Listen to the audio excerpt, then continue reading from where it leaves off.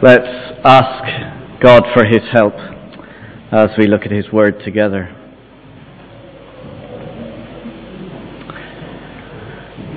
Father God, by your Holy Spirit, would you please open up our eyes so that we may see Jesus, that we may know who he is, that we may understand what he has done for us and what it means to follow him. Father, please, we ask that every one of us here this morning would encounter Jesus afresh, and that not one of us would leave this building without being changed, without being transformed by you. We come with open hands because we are needy people, and we ask you to fill us and to teach us. We pray this for your honor and for your glory. Amen.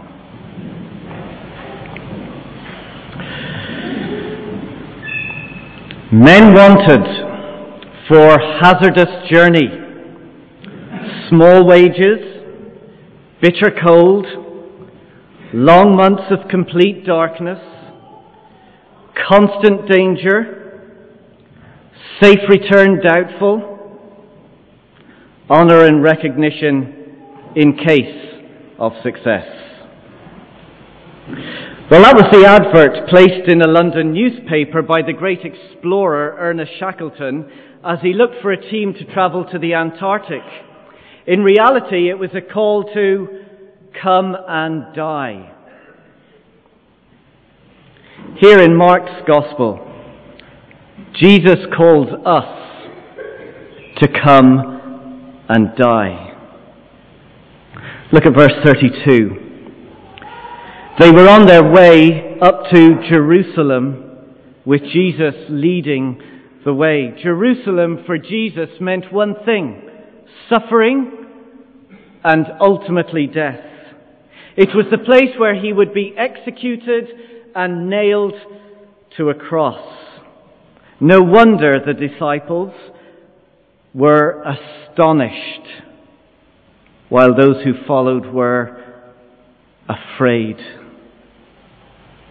Jesus leading from the front, deliberately and intentionally walking towards his death. Now we struggle with that because, well, let's be honest, we crave comfort. We desire safety. We want prosperity. We want health and wealth. We want a Jesus who will say to us, hold on to your nice, private, material life. We want a Jesus who will say, I'm going to make your life easy and suffering free. We really don't want a Jesus who says, come and die. But like the disciples, we need Jesus to teach us.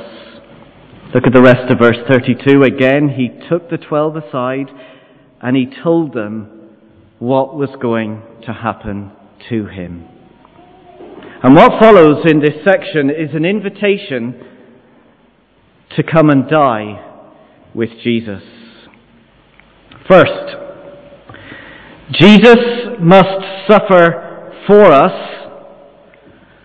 but calls us to die for him. Jesus must suffer for us, but calls us to die for him. Look at verse 33. He says, we are going up to Jerusalem, he said, and the Son of Man, that's Jesus, will be betrayed to the chief priests and the teachers of the law. This is my mission. This is why I have come. I have come to suffer and to die for you. Verse 33, they will condemn him, that's Jesus, to death, and will hand him over to the Gentiles, who will mock him, spit on him, flog him, and kill him. And 3 days later, he will rise. The physical suffering, the pain and the agony of Jesus was immense. The deep lacerations caused by the barbs of lead on each strand of the whip, the twisted crown of nail-like thorns crushed into his skull, the punching, the loss of blood, the timber beam that he carries, the jagged nails hammered into sinew and bone, piercing feet and hands, naked, hanging, suffering, dying. But that is nothing compared to the ultimate suffering. Jesus refers to it a little later on when he describes what he must go through. Look down at verse 38. Jesus says in response to the disciples who thought they could do what Jesus was going to do, Jesus says, "You don't know what you are asking." Jesus said, "Can you drink the cup I drink? Or be baptized with the baptism I am baptized with?" The cup and baptism, well, they were word pictures of his death. The cup, on the one hand, was symbolic of God's wrath, his judgment, his fair and just response to rebels like you and me. The baptism, well, that was being forsaken, abandoned by God when he cried out on the cross, "Why have you forsaken me?" as Jesus took my sin and your sin upon himself. And Jesus is saying here, I drank that cup for you. I endured that baptism for you. Jesus died our death for us. Jesus suffered hell for us so that we don't have to. Now Jesus calls us to die for him. Look back at verse 32. They were on their way up to Jerusalem with Jesus leading the way. Verse 33, we are going up to Jerusalem. The way that I go is also the way that you go. The path that I take is the path that you must take. We are going up to Jerusalem. We must be ready to die for him. Of course, the death of Jesus is unique. None of us can repeat that. That was a once and for all. But his way to the cross is the model and the pattern for my life and for your life. You say, I can't do that. I can't live like that. Well, listen. If Jesus suffered the ultimate suffering for us, hell itself, that means we can face any suffering for him, knowing that the worst has been taken for us. And if Jesus died our death for us and was raised 3 days later to life, that means we can face even death for him, knowing that we too will be raised to life with him for all eternity. Verse 33. We are going up to Jerusalem. My way is now your way. You know, the only reason why we're here this morning is because people in the past have understood what Jesus had done for them and were willing to die for him. Churches are never planted through comfort and safety. Churches are planted through suffering and dying. Of course, we may not die because of persecution in this country. We certainly will if we go to other countries. But you know what? Every time we face rejection or a little bit of hostility, perhaps from a friend or a family, whenever we're treated unfairly or misunderstood, all because we follow Jesus, don't we suffer? When we give of ourselves to people, when we invest into their lives and give and give and give a little bit more, and then it's thrown back in your face, doesn't a little piece of us die? The way to plant churches is to follow the way to Jerusalem, to walk the road, to stand and be amazed that Jesus suffered for us, and in response, be ready to die for Him. Second, Jesus becomes a slave for us, but calls us to be a servant for Him. Jesus becomes a slave for us, but calls us to be a servant for Him. Verse 35. James and John, the sons of Zebedee, came to Him. "Teacher, we want you to do for us whatever we ask." Well, clearly they have not understood the call to come and die. Verse 36, "What do you want me to do for you?" Jesus asked. They replied, "Well, let one of us sit at your right and the other one sit at your left in your glory." Don't you identify with James and John? We all want the glory, don't we? Without the suffering. We want the prize, but not the pain. We don't want to come and die. But Jesus reminds us of the way in which we must follow.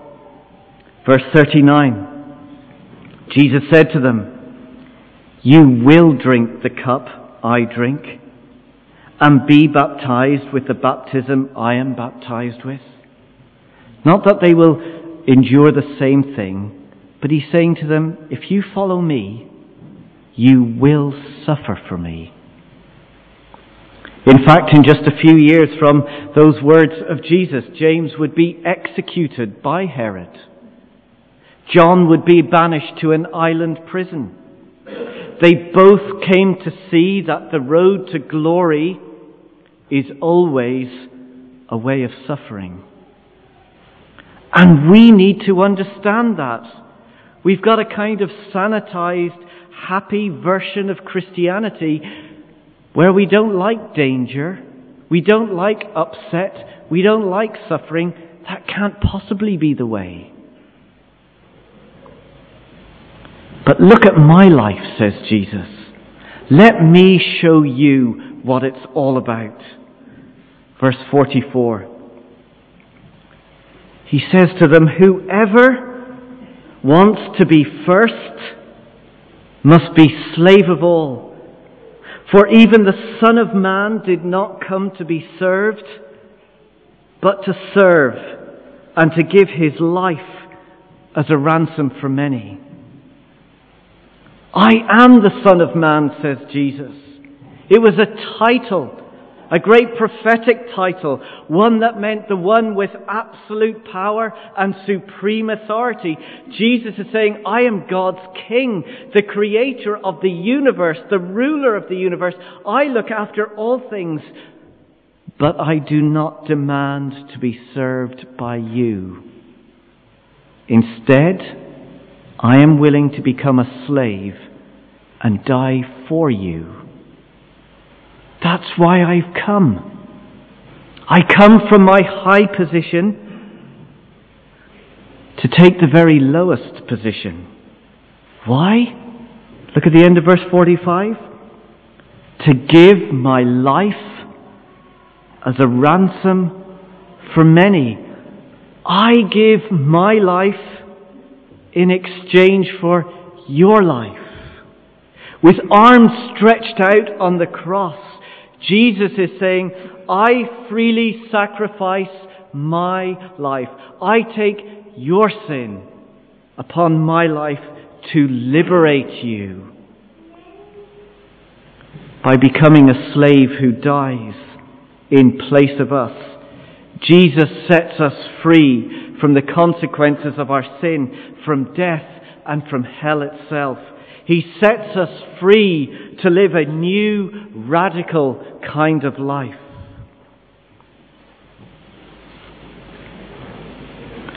Now Jesus calls us to serve Him. Look at verse 42. Verse 42, Jesus called them together and said, You know that those who are regarded as the rulers of the Gentiles, the politicians and the leaders, they lord it over them. And their high officials, the movers and the shakers, exercise authority over them. They want position and power, status and success, glory and honor. And they'll go to any lengths to get it. Verse 43, not so with you. Not so with you. Instead, whoever wants to become great among you must be your servant, and whoever wants to be first must be slave of all. I can't do it. How can I be a servant like this? Well, listen, if Jesus died as a slave for us and set us free for an eternal glory, that means we can give our life today, whatever the cost, to serve Him because we already have everything in Christ. We were singing about it. All I have is Christ. That's all we need, so we can let go of everything else. He's given us everything. Churches are not planted because of clever strategies. Churches are planted because they learn to be servants. That means we don't demand our rights. We don't strive for status. We no longer crave our comfort and our securities. There's no longer any me.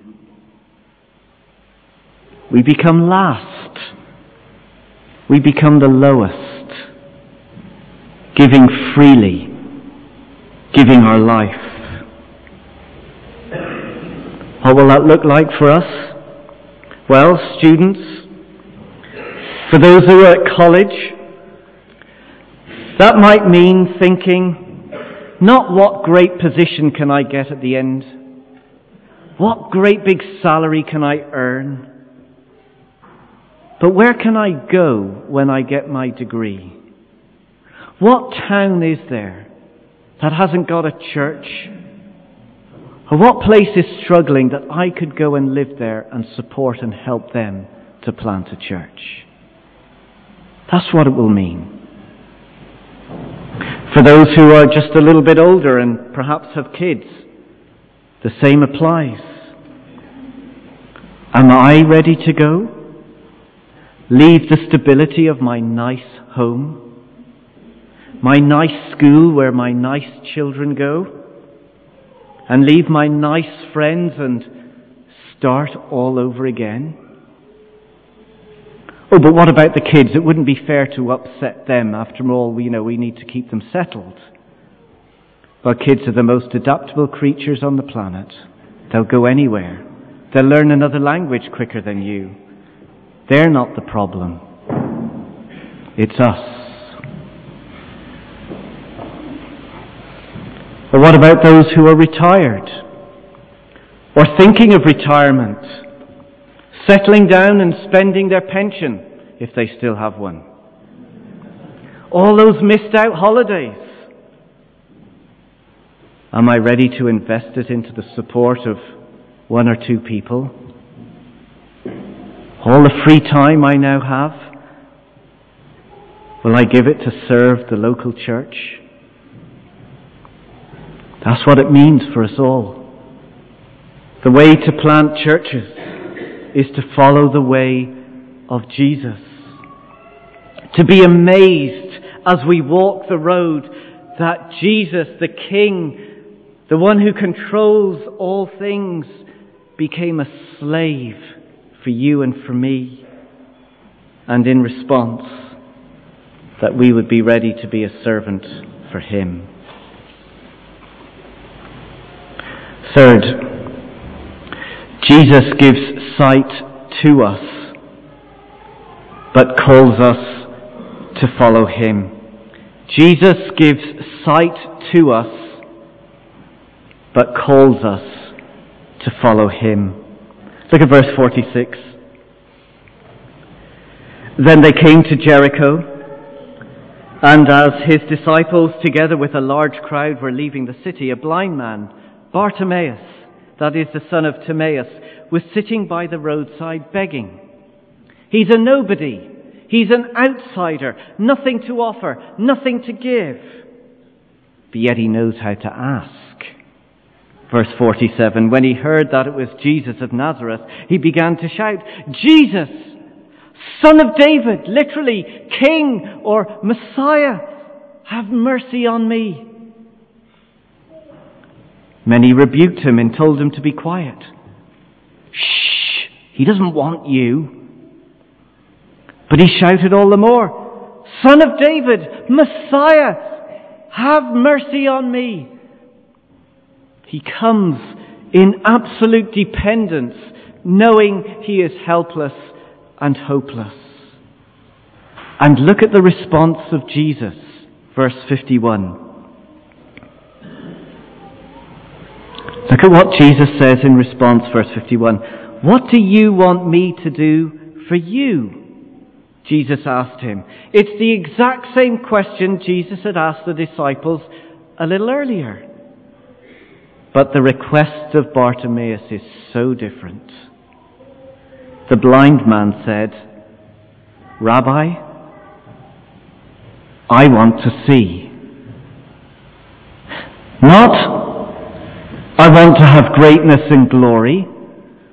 Not, I want position and power. Not, I want comfort and security and a nice, comfortable, easy kind of life. I want to see. Jesus is the one who has come to give us sight. Yes, Bartimaeus is healed physically, but when Mark, the author here of this gospel, when he talks about the blind seeing, he is always talking about seeing who Jesus is, perceiving, understanding. Remember Jesus' rebuke to these same disciples back in chapter 8, after all his teaching and after all the miracles they had seen and witnessed. What does he say to them? Do you still not see or understand? Do you have eyes but fail to see?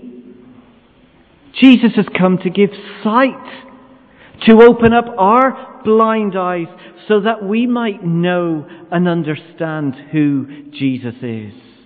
That he's the one with absolute power and supreme authority, but became a suffering slave to set us free so that we can have life. Jesus came to give us sight. And now Jesus calls us to follow him. Look at verse 52. Go, said Jesus. Your faith has healed you. Healed is the same word there as saved. Physically, he can see. Spiritually, He can see. He understands who Jesus is. Immediately he received his sight and followed Jesus along the road. Because to see Jesus is to follow Jesus. To know him is to go with him. We can't claim to have faith in Jesus, but not follow Jesus. Look back at verse 49. Jesus stopped and he had said to Bartimaeus, "Call him." Verse 50, throwing his cloak aside, he jumped to his feet and he came to Jesus. He was called and he came. But look how he came. He threw his cloak aside, perhaps the only possession this blind beggar had, but symbolically he throws it to one side to follow Jesus. He has come to see that Jesus had given all of himself for him, and now he is willing to give all of himself to Jesus. Look, if Jesus gave his life so that we may gain life in all its fullness, now and for all eternity, that means we can let go of all that we have to follow him. If Jesus gave everything to us, that means we can let go of everything we have to follow him. We thank God that churches have been planted. And the only way that we'll see more churches planted is to follow Jesus along the road. But maybe like me, you're just struggling to follow. Maybe this is all too much. Maybe you're worried about how much you will suffer. Maybe you're scared of where you will go or where you'll end up. Maybe inside you're fighting the battle about the cost that is involved. To be honest, I don't really like this passage very much. It's a bit hard. And like the disciples at the very beginning, I'm afraid. I'm afraid to follow. Well, if that's you, we need to become like Bartimaeus, a blind beggar, hopeless, helpless, nothing to offer, nothing to give, except the simple cry, "Have mercy on me. I want to see." And when Jesus opens up our eyes, we see him in all his glory and in all his beauty. We begin to grasp as the Holy Spirit takes it and applies it to our lives. We see the suffering slave on the cross who died for you and for me. And when it begins to capture our hearts and our minds, there is nothing we will not give. There is nowhere we will not go.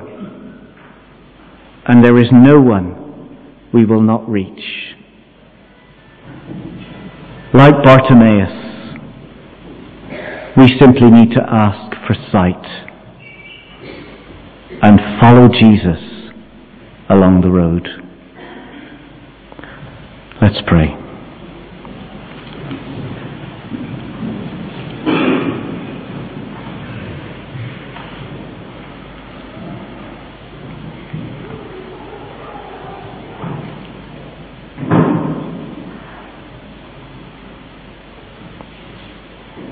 Lord, we struggle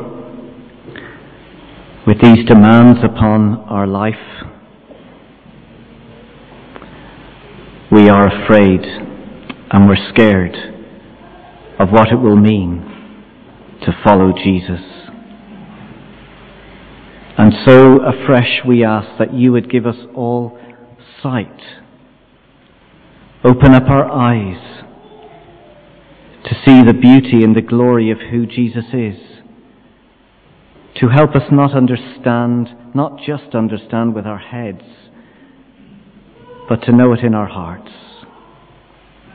All that Jesus was willing to do for us, to suffer for us, to become a slave for us, so that we might have life. Please teach us what it is to follow you along the road. Not for our own glory, not for our honour, but for the fame of Jesus and for his name to be known in our own local communities, in our own neighbourhoods, in our colleges and schools, across this county, across this island, and across the world. Please help us. We ask this in Jesus' name. Amen.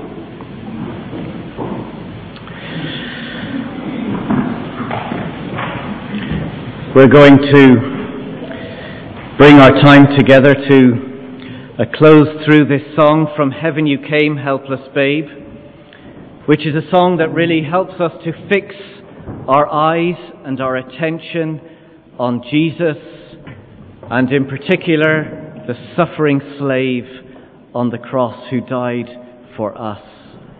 And the only right response is to follow him, to give our lives wherever he may call us. Let's stand together as we sing this and make it the prayer of our hearts.